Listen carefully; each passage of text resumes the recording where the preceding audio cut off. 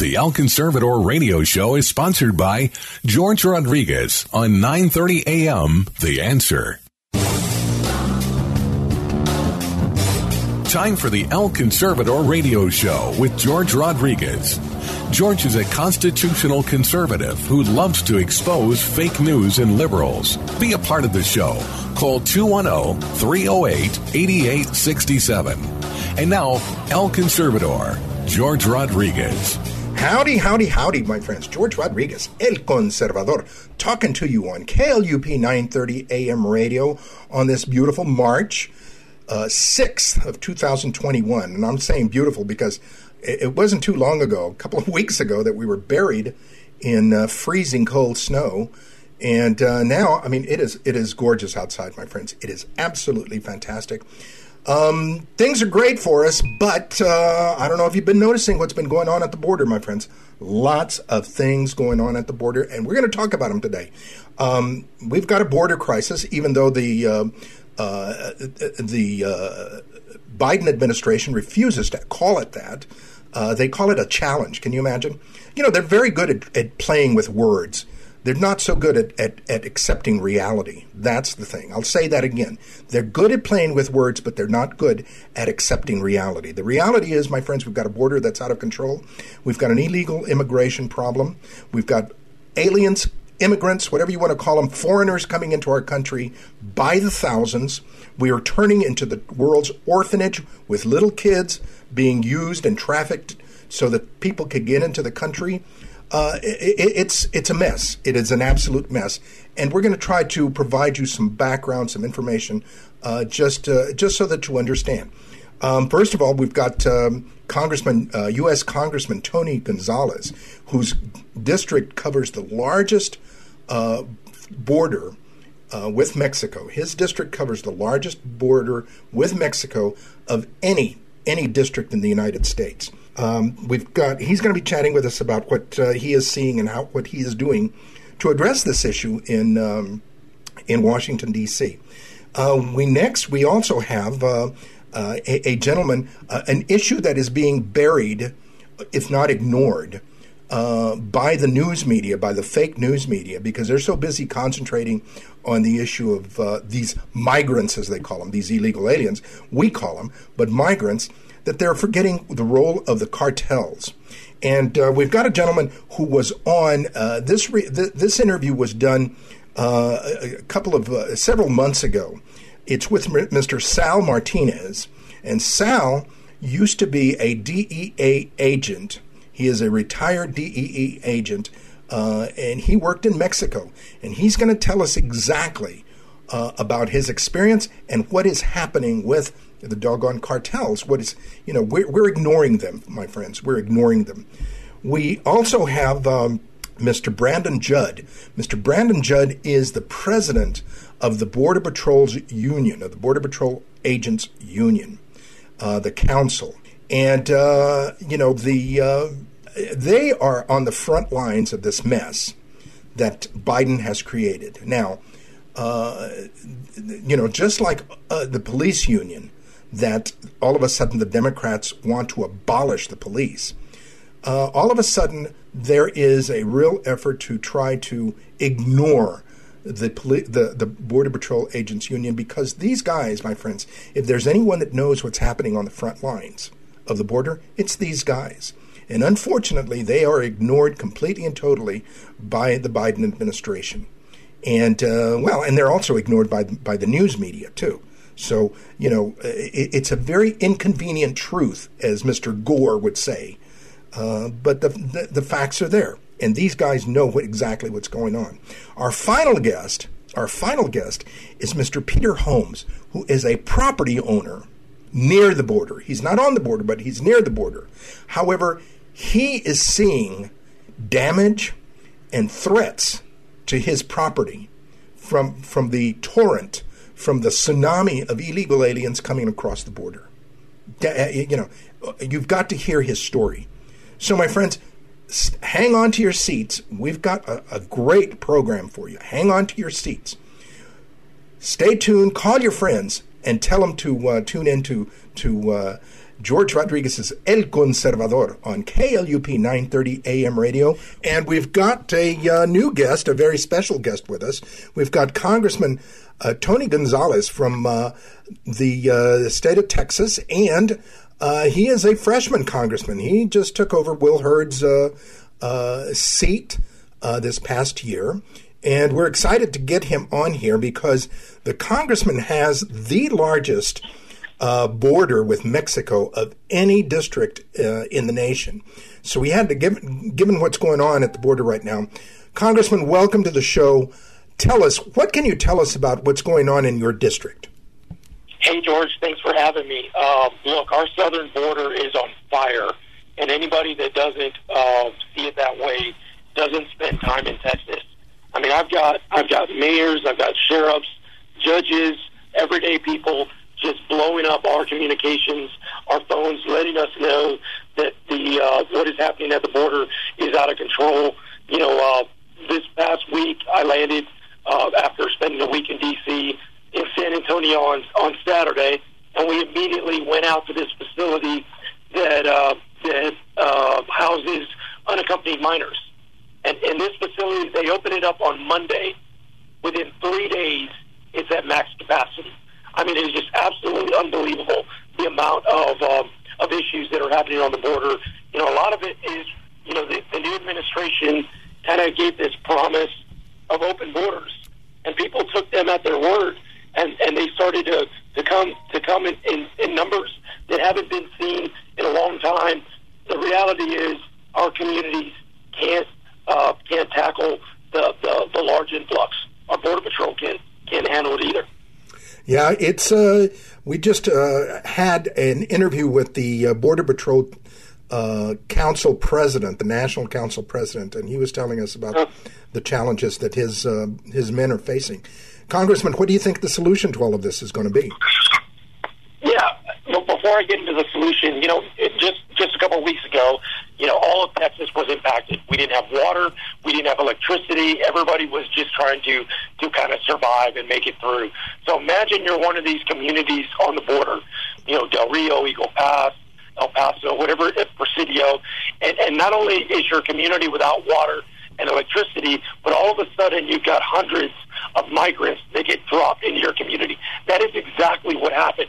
And you had folks that go, look, I want to help out, and I want to be, you know, I want to be a good Christian and help out.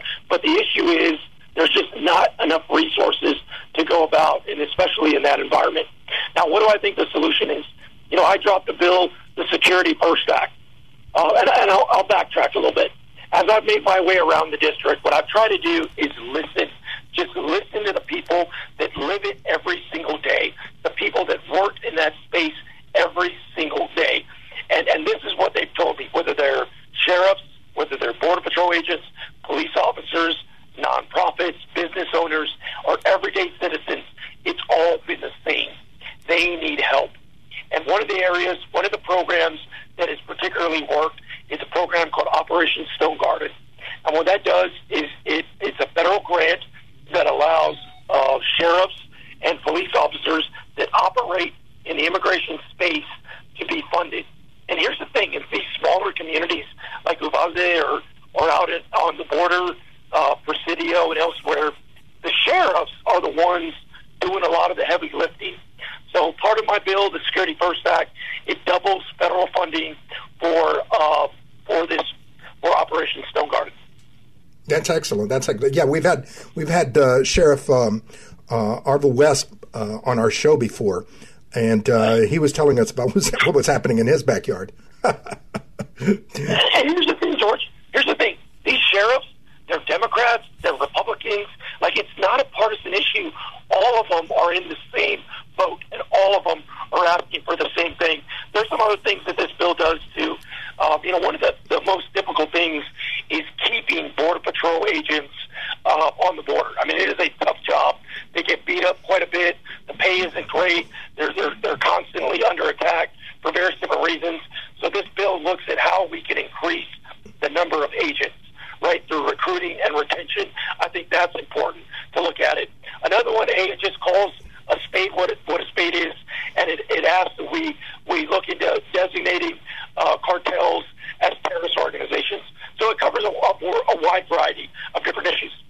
That's excellent. That's excellent. I mean, that's one of the things that we've talked about on our show is about designating the cartels terrorist organizations. I think that would help a lot.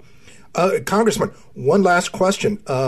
Do you think that this effort by some of your Democrat congressmen, some of your friendly opposition, let's call them that, that want to defund the Border Patrol and ICE, do you think that it will ever happen or take foothold in any form or fashion? Defunding Border Patrol and ICE is pure madness. And anybody that supports that has never operated in that space at all. They've never lived on the border, never worked on the border. They've never been in a community at all like that. I think there's a way to be compassionate and to push for legal immigration, to update our process. Absolutely, there's a process to that. But to want to undercut the men and women that are keeping our borders safe is just outrageous. I would argue that there's a growing push for that. These AOC types that are just have this left-leaning rhetoric is just out of control. But what you're seeing is members along the border that are Democrat members, right? Henry Cuellar, Vicente Gonzalez, and others that they share the same issues that I do. Like the border doesn't stop; it doesn't change because somebody's a Republican or a Democrat. We are all in on this together, and I believe part of the solution is giving more resources to Border Patrol agents, to sheriffs, and to police forces that are doing that work. But we have to highlight our southern border is on fire, and we have to address it now before it even gets worse. I really, that you could not take the words out of my mouth on that point. Congressman, thank you very, very much for taking time to be with us. We hope that you're staying safe in Washington. And here in Texas, I hope you're staying warm. Yeah, that's right. Well, thank you, George. Thank you for having me. I always listen to your show, and I wish you nothing but the best. Well, we want to get you back on. We'll be talking to your staff, and we definitely want to get you back on again. We have other congressmen on as regular guests, and we definitely would like to get you on. Perfect. Sounds great, George. Y'all take care. Thank you. Once again, my friends, George Rodriguez, El Conservador, on KLUP 930 AM radio, and that we've been talking with Congressman Tony Gonzalez from Texas.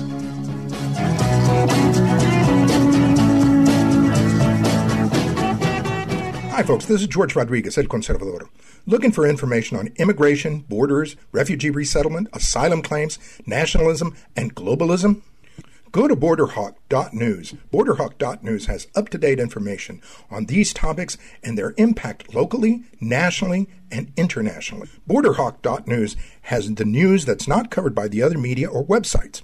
Stay informed on one of the most important issues in this country, immigration. Go to BorderHawk.news.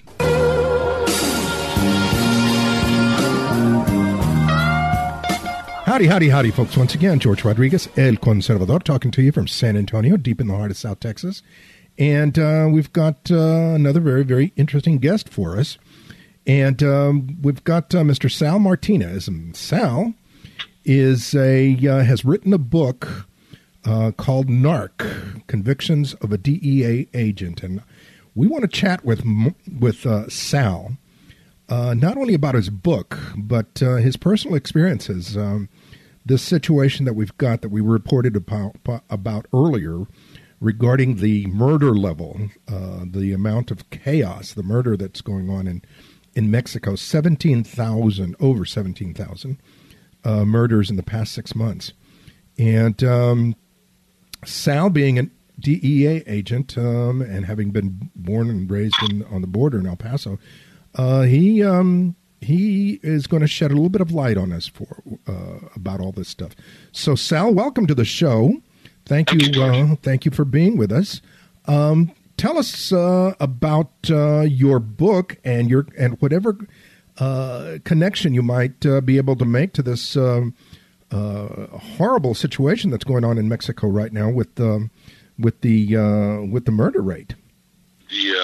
Well, first of all, I was born and raised in El Paso, so I'm very familiar with the border culture and things along the border that actually started back in the 90s when the drug cartel started escalating, and literally running local governments and overriding many law enforcement authorities. So as I grew up, I became a state trooper and worked a little bit of traffic before I ended up going to the Drug Enforcement Administration and ended up being stationed back in El Paso, my hometown. And while I was working there, I had a lot of success arresting many drug violators and also tons of illicit drugs. So then I was asked to work in Juarez without any actual formal approval by any of the government. So technically I was working under the radar. So as I was over there, I was looking at how the drug cartels, originally they would just murder people that were specifically tied into the drug trafficking organizations. But now it's got to the point where a lot of innocent bystanders are getting caught in a crossfire. So what's going to happen is we have enough law enforcement agencies over there, and you can get military and law enforcement all trying to cover the streets, George, but it's not going to happen. I mean, the killing is going to continue. It's very interesting because there, coupled with the story about the murder rate, was also another story about how the Mexican government is cracking down on the illegal aliens from Central America, that they're starting to deport them and remove them, et cetera, et cetera. And there's very, very little outcry. There's a lot of support for the Mexican government doing that. But when it comes to the issue of the murder rate and the violence, not much is being done about that, I guess. Well, I have little faith in a lot of the Mexican military actions and law enforcement actions, because a lot of them, unfortunately, are not motivated because of low pay.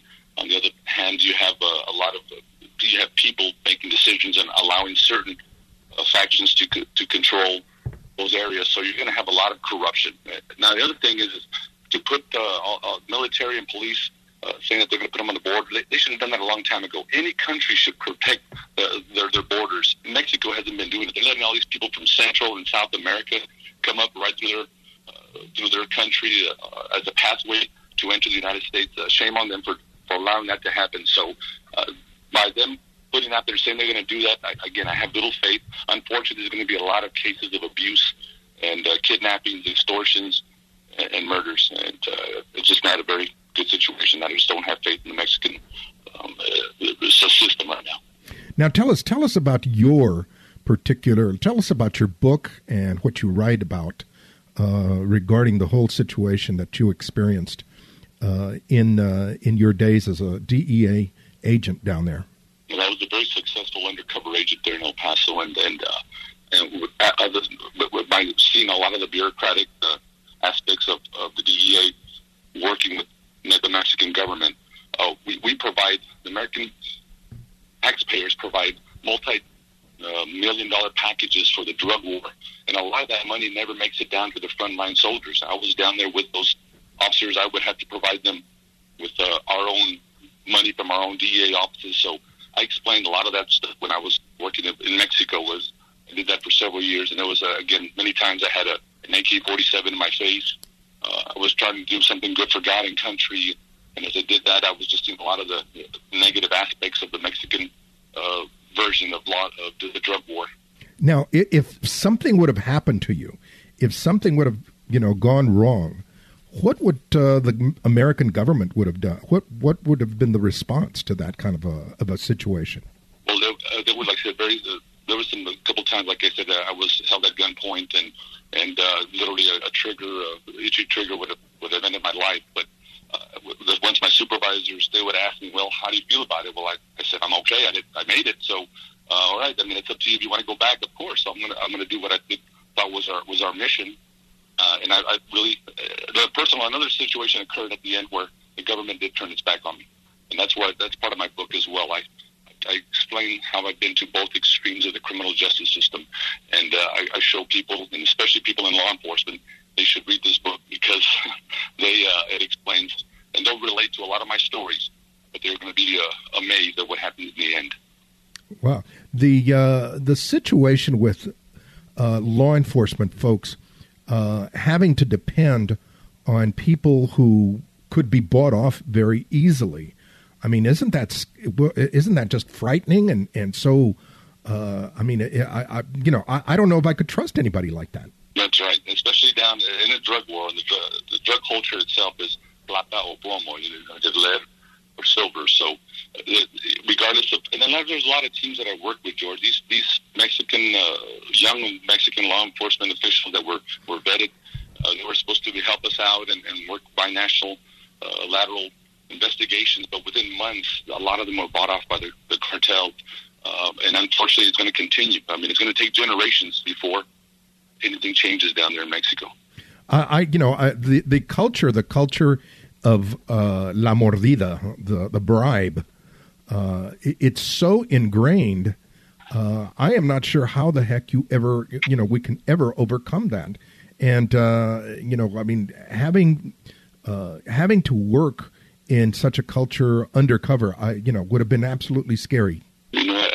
Some of the things that, again, regarding the complacency of the Mexican people, if anything, we would be rioting over here in the United States if things were happening the way they are down there. I mean, they need to go on and have some kind of general mass movement to change and to eliminate the politicians who are not helping out the poor. But as for the other stuff that I was doing, George, regarding I've actually witnessed tortures and extortions and other things that the Mexican law enforcement authorities would do down there just to try to get have it their way. And unfortunately, I didn't like what I saw. Bringing up the violence, I remember that there were there have been body parts that turn up even now. As the cartels fight with each other and as they try to send messages to politicians. Is that still very, very common down there? Absolutely. I think the level of violence is going to continue, and it's just going to get more grotesque. There's like a tolerance that has just been exponentially grown the last decade. I think a lot of these factions are breaking away from the main cartel organizations, and that's where a lot of the violence is coming from. So it's not going to get any easier.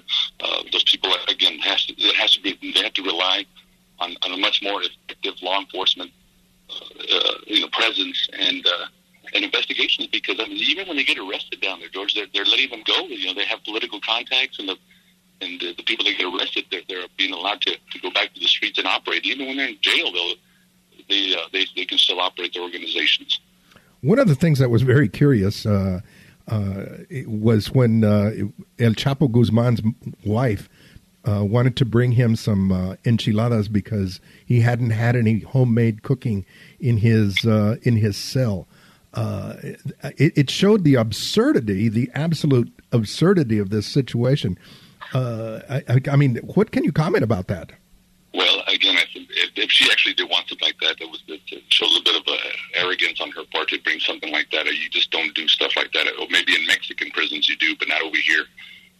Again, as for the whole situation about him being in jail, sure, the family's going to be devastated. Anybody who has someone who's gone to prison, their whole family's devastated.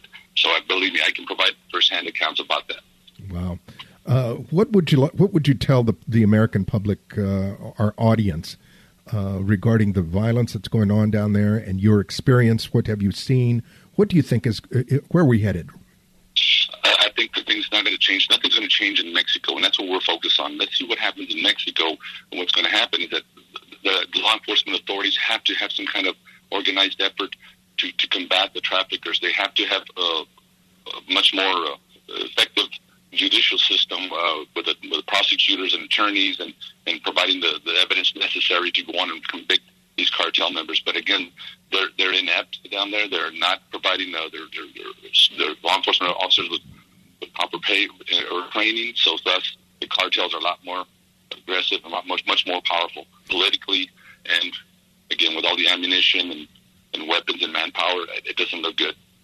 Tell the folks where they can find your book. The name of your book, once again, is NARC: Convictions of a DEA Agent. Tell the folks where they can get a copy.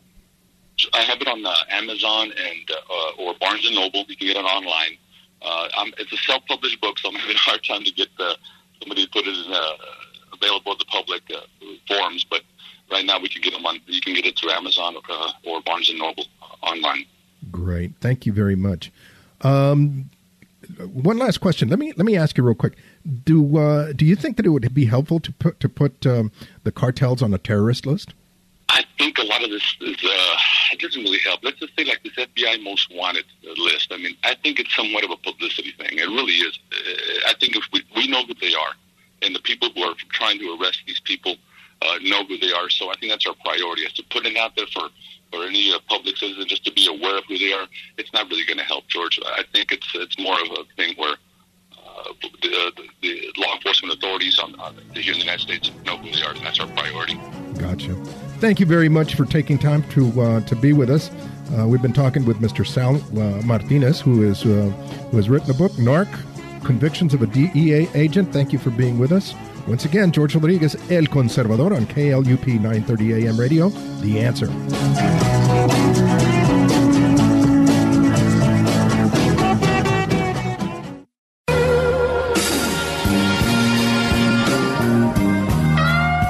Howdy once again, my friends. George Rodriguez on El Conservador on KLUP 930 AM radio, The Answer. And following up on our discussions regarding the whole issue of what is happening at the border, we've got a new guest with us, Mr. Peter Holmes, who is an orthopedic surgeon, and he owns a ranch.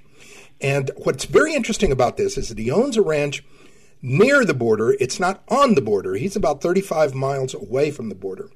But the things that he is seeing now at his ranch are scary, folks, because what he is seeing, my friends, is coming to your neighborhood. I guarantee it is coming to your neighborhood. So, Peter, thank you for taking time to be with us. First of all, tell us whereabouts you live. Whereabouts is your ranch, should I say? And then tell us what's been going on. It's in Kenny County. It's 18 miles north of a town called Brackettville. It's on a road called 674. We're about, it's in the middle of nowhere, which is why I originally got it. It's 1,600 acres I run, and it's a hunting ranch. And it's about 35 miles from Del Rio, east of Del Rio, and it's about 45 miles from the river itself, or the border itself. So it's in that triangle. So we're pretty far from the border in general, but we've been getting a whole lot of traffic, and there's a lot of signs, and we're constantly fixing fence, and we're having issues, and it's just like, and whatever you hear me say, you got to remember, the people coming across my ranch are coming across my ranch. They're not staying there. They're coming here. It's amazing. Yeah, really. So, I mean, your ranch is just a crossing point. So all you're doing is watching. I mean, it's like you're watching people coming into the stadium. You're watching the crowd at this point. Yeah, it's sort of weird because they come for different reasons or come across for different reasons. There's a series of you get a lot from the Border Patrol. They can only tell you so much as to blah, blah, blah, without getting in trouble. There's a series of coyotes, for example. They don't necessarily walk 35 miles to my ranch. They're probably dropped off, some of them, by a coyote. It drops off, let's say 12. And then they cut my fence. Thank you very much. And then they walk through my ranch. And then they get picked up by another coyote on the road north of me or east of me. And then they take them to whatever city that they're going to, San Antonio, Detroit, depending on the modus of that person. If it's MS-13, they're going to Detroit to fill in the ones taken out. If it's blah, blah, blah. And it's a whole spectrum of folks. It's, I don't know how to tell you this. You feel like the government has one job to start with, and that's to protect its citizens. And I feel violated. I shouldn't feel like this is my private property, and I'm very typical of all the ranchers along there. We had 40-something people across my ranch last weekend in at least 4 different groups. One group was 27 people, and then we had 5 or 6 in some other groups. One group is dressed completely in camo with backpacks. They're not coming here to mow your yard. And they're dropped way up past the border. And this is my private property that I used to bring my grandkids out to. How would you feel about bringing your grandkids out if they caught 40-something people crossing your private property with motives unknown, and they're not coming here to necessarily mow your yard. Yeah, these folks aren't necessarily coming just to get, quote, citizenship. There's a reason they're up 35 miles from the border. The ones at the border are turning themselves in, planning on getting amnesty, planning on voting and turning Texas blue. These people are 35 miles up on the way. Why are they avoiding the border? Because they don't want to get caught. And so an activity we do, which sounds like you have to do this now, is my wife and I will actually walk the fence line, like on a Saturday after I go up there, and we fix people holes. Now, what people holes are holes in my high fence that are cut by wire cutters and to allow a large group of people through. Now, do they close it behind them? No. So two things happen. They get through, cut fence holes, and then I bear the expense of the animals that get out because the government does not reimburse us. And so the private citizens are bearing the full brunt of all the damages and taking the full brunt of all the risks. Let me see if I can put it in concise words for you, so that the folks understand. I want to be sure that we underscore this point, is that because of the Biden administration or because of the Congress's failure to secure the border and to stop encouraging illegal immigration, because of that, people are destroying your property, probably hurting some of your animals.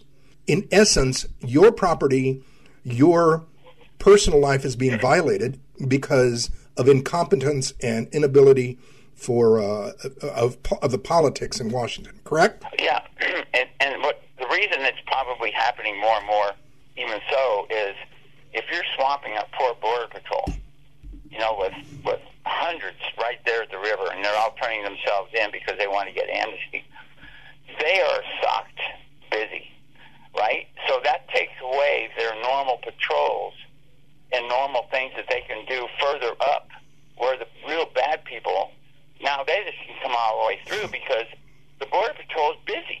They're over there just trying to sign in people and just trying to decide if they may or may not have COVID, if they, whatever they are, what country they're even coming from on this thing. And so, again, here you have this land that, I'm paying for. I didn't inherit this. Well, you're paying taxes as well, right? I mean, you're paying taxes, both state and federal taxes, as well as local taxes. And I have a double wide on there, and it could be burned tomorrow, and you know what? Insurance wouldn't cover it because it's arson. The people that have, I've had at least 4 or 5 cars or trucks, which are always stolen. This is how they do it. They steal a truck, they go down to Mexico, and then they use a stolen truck to bring a lot of human trafficking and or drugs. And so they have nothing to lose with this truck because it's stolen, right? In case you want to know where your truck's going, that's where it's going down there. They take out the back seat right away. If you find a back seat on the side of the road or see one, that truck's going to Mexico to get packed with people or drugs. So what happens is these cars, now that they're full of booty, run up 674 between Highway 90 and I-10, and they start getting chased. You got somebody that doesn't want to get caught, and they go as fast as they can, and just as the officers get on them, they'll bust through the nearest fence. They don't worry about a gate. They'll bust through the nearest fence and take out as much fence line, usually, because they're not very good at busting through fence. That wasn't their intent. And they go as far as that stolen truck will across your ranch until an axle breaks. The doors fly open, and all the human trafficking people jump out like the spokes of a wheel and go all different directions. And the reason they go different directions is the officer's chasing them. Maybe it's 1 or 2 officers, and there's 12 people.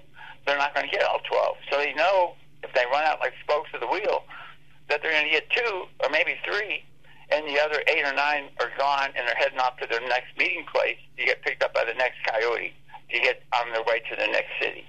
So that's the industry. That's what's going on. And I'm just a guy sitting there watching this stuff. But you can see how all this stuff's going on. Now, that fence line, I have to fix it. That is my fence post. That's my wires. That's my 100 yards.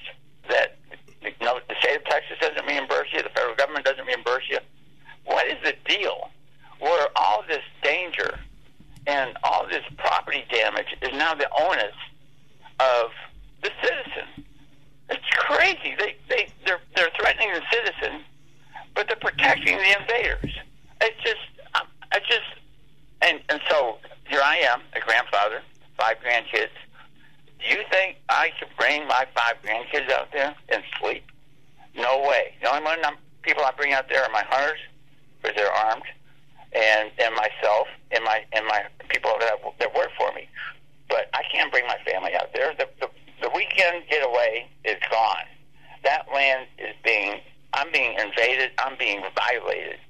And, I'm not whining just for me. These folks are not staying on my ranch.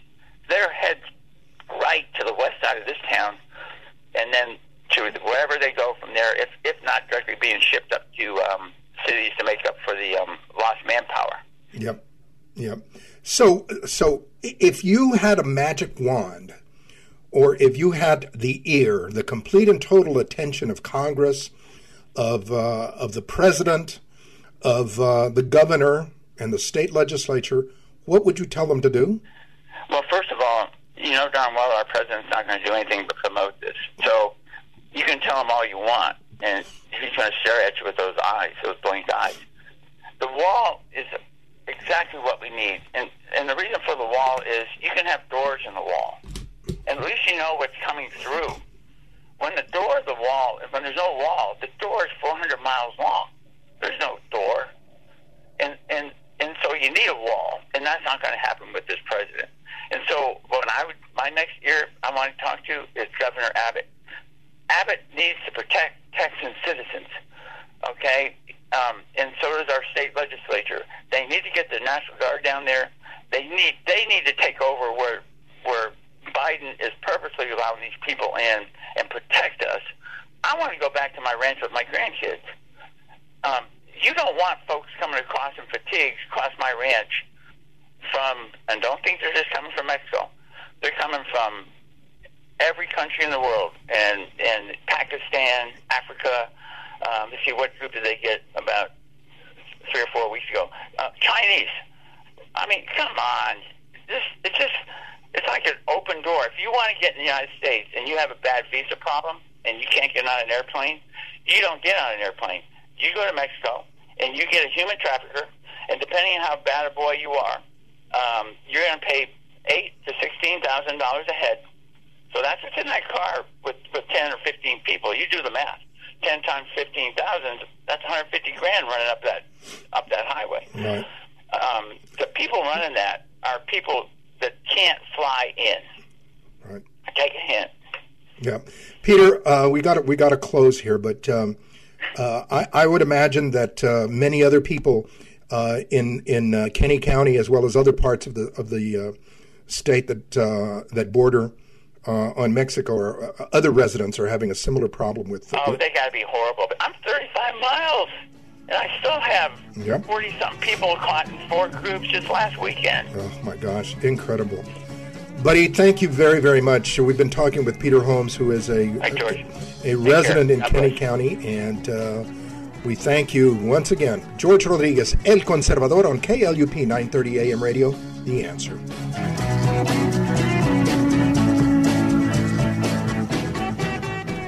Hi, folks. This is George Rodriguez, El Conservador. Looking for information on immigration, borders, refugee resettlement, asylum claims, nationalism, and globalism? Go to BorderHawk.news. BorderHawk.news has up-to-date information on these topics and their impact locally, nationally, and internationally. BorderHawk.news has the news that's not covered by the other media or websites. Stay informed on one of the most important issues in this country, immigration. Go to BorderHawk.news.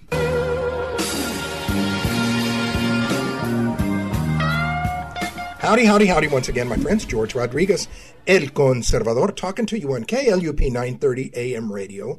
And we've got our good friend, Mr. Brandon Judd, who is president of the Border Patrol Union, the Border Patrol, what do they call it? It's not called a union.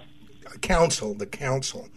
And I wanted to get him on the show, my friends, because We've been talking with FAIR, we've been talking with the Immigration Reform Law Institute, and we've been talking even with congressmen about the issue of what is happening at the border. But I wanted to get somebody who is at the border, somebody who is right in the front lines, and that is Brandon, who is representing the Border Patrol agents. Brandon, thank you for taking time to be on our show. What's it like? What is going on at the border, and what has caused, in your opinion, what has caused this situation that we're looking at? Well, from a frontline perspective, from somebody that puts on a uniform and goes out and patrols the border, what's most disappointing to me is the policies that are driving the current surge in illegal immigration. What we saw in the last couple of years is we saw policies that were being enacted that would drive illegal immigration to low numbers. We removed the magnet that drew people here to the United States, and now that magnet is being reintroduced. And when you reintroduce that magnet, you should expect to see exactly what's happening. Now, in the area where I patrol the border in Tucson, Arizona, we're seeing huge increases in illegal immigration. And I was just in the Rio Grande Valley yesterday to see what was going on out there. And, they're getting hit even harder out there than what we are in Tucson. But those two particular corridors is where we're really getting hit, slammed with illegal immigration. And it's due to President Biden running on a platform of getting rid of the Remain in Mexico program. And again, politics being politics, we understand that that's going to happen. But what you can't do is you can't get rid of a program that addresses the root cause of an issue without replacing it with another program that continues to address that problem. If you get rid of a program and you don't put something else in place, you're obviously going to cause illegal immigration to surge again, and that's what we're seeing right now. So in real time, as we're speaking right now, I'm going to have to agree with Secretary Mayorkas that we're not in a crisis right now at this point. But if we continue to see the day-over-day increases that we're seeing right now, we're going to hit that crisis within 30 days. So we manage the situation right now that we're currently seeing. We managed that situation under the Trump administration, and it wasn't necessarily a crisis. But then once it hit to the point where our resources were completely and totally overwhelmed, then it becomes that crisis. And we're going to be there very, very soon if the administration does not address the issue that we're seeing. And, frankly, I don't think that they're going to address it. So I think that we're going to be in a crisis. And again, like I said, we're fast approaching that point. What policies? What policies do you see that they've changed that are creating this situation? So there's a couple things. When under Title 42, we were able to expel nearly everybody that crossed the border illegally under Title 42. The new administration has now come in, and they have specifically said that there are certain segments that are not amenable to Title 42. Mexico has now pushed back on Title 42 in certain areas like the Rio Grande Valley, saying that they're not going to accept people back.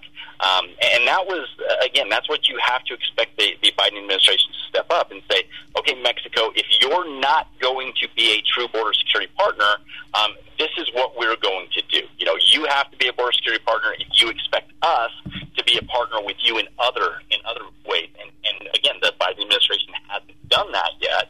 And then to exclude certain segments from Title 42, that draws people to cross our borders illegally.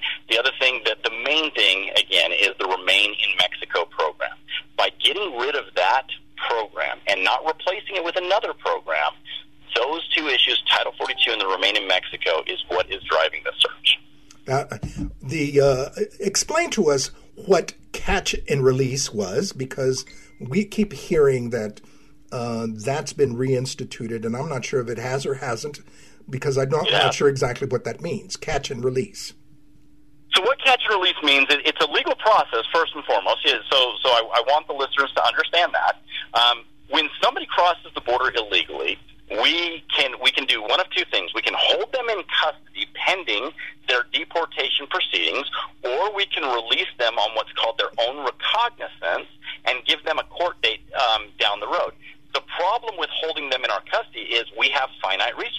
only have so many jail facilities. We call them beds. We only have so much bed space for people to cross the border illegally. So if we get overwhelmed, we get to the point where you have to release people on their own recognizance and then hope that they show up to their court date some 2 years down the road, which, again, we also know that they don't do that. So that's the process. So releasing them on their own recognizance is a legal process. But then when they don't show up to their court dates, that's an illegal process, and that's the problem. But unless you implement programs like the Remain in Mexico program, when we start releasing people, that is what draws people, and that's the catch and release, when it draws people over here, because they know that ultimately they're going to get released, so they're going to reach their goal of getting here into the United States, and then they know that once they're here, they're free, because there's next to no interior enforcement, so there's no way to go pick them up if they don't show up to their court date. Right. So theoretically, or legally, they are legal aliens once they come in, once they introduce themselves and are processed, but then once they overstay or don't show up there for their court date, then they become illegal aliens, correct? Absolutely. So they commit an illegal act by crossing the border illegally. Obviously, that's an illegal act, and you charge them with that. You charge them with 8 U.S.C. 1325, a statute under the Immigration Code. But then you ultimately release them pending a court date. It's a lot like if an individual in the United States shoplifts at, say, Walmart, they get charged, and then they'll get released on either bail or bond if a judge determines that it even requires bail or bond, pending their court date. So it's very similar to that. They'll get released, but while they're here until their court date, they do get legal documents to be here for that period of time. But then once they don't show up to court, then a warrant is issued for their arrest, and they become illegal in the United States again. Gotcha. Now, we're here towards the end of our time limit, but tell us what is the process with these kids that are coming across? What can be done to stem the tide? Because from what I understand, I mean, there's thousands of them coming across, and we're having a hard time not only housing them, but what are we going to do with them? We are turning into the world's orphanage. That's exactly what's happening. So again, this is very reminiscent of 2014 when we had the unaccompanied minor crisis. The solution to that is what the last administration did, and that is send these children back to their home countries, pending their court dates. But Jen Psaki said exactly what the administration is thinking. They're not going to send these children back to their home countries. They think that it's inhumane because they're just going to come back here again. Well, they're already putting their self in the hands of dangerous criminal cartels, and our policies continue to encourage that, and that's what we've got to get away from. It's amazing. It really, really is striking to me how we seem to be encouraging, and that's the word that I will use. In my opinion, we are encouraging illegal immigration, and in particular, children to come to the United States, endangering. You are absolutely correct. You are 100% correct. It is encouraging people. Once you reintroduce that magnet, you're encouraging people to violate our immigration laws. Oh, it's really unnerving to me. One last question, and I'm not sure if you'll be able to answer this, is what's it like for the agents on the border? Have you seen an uptick in violence against them, or people attacking them or resisting them? Because, I mean, I remember back when I was in the Reagan administration under Commissioner Nelson, when it was called INS, that people used to run away. People used to run away from the Border Patrol. Now I've heard about agents getting attacked, agents getting rocks thrown at them, et cetera, et cetera. It's an interesting dynamic because you have different corridors along the border.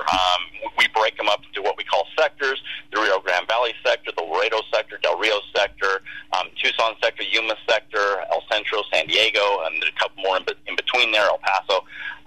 But it's a different dynamic in each different sector. So right now in the Rio Grande Valley, the vast majority majority of people that cross the border illegally are giving themselves up because they know they're going to get released.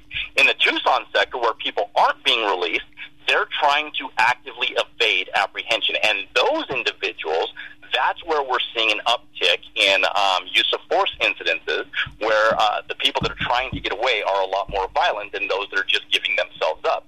So it strictly depends upon what is going on in that particular corridor. But yes, any time that you see surges in illegal immigration where people are actively trying to get away, there's going to be an uptick in violence. Wow. Well, in that aspect of it, we would hope that you would tell all the agents that our prayers and our thoughts are with them, that they be safe. You know, it's they are on the front lines, literally, of defending our country, and it's really sad that we're facing this kind of situation. Well, and we appreciate that support. I mean, again, when I go out there and I put on a uniform to patrol the border, it's nice to know that I have the support of the American public, knowing that we're doing an important job, and the American public appreciates that important job. So thank you very much. We really do. Brandon, thank you very much for taking time. We've got to get you back on again sometime soon and give us an update of what is happening, because this thing seems to be, this issue of immigration and border security is moving very, very quickly. And we didn't even get a chance to talk about the cartels and what you guys face in that aspect of it. I mean, you know, that's next time. That's the teaser. Oh man, that's it. Thank you very much. We've been talking with Brandon Judd, president of the Border Patrol Agents Council, the National Council, and this is George Rodriguez, El Conservador, on KLUP 930 AM radio, The Answer.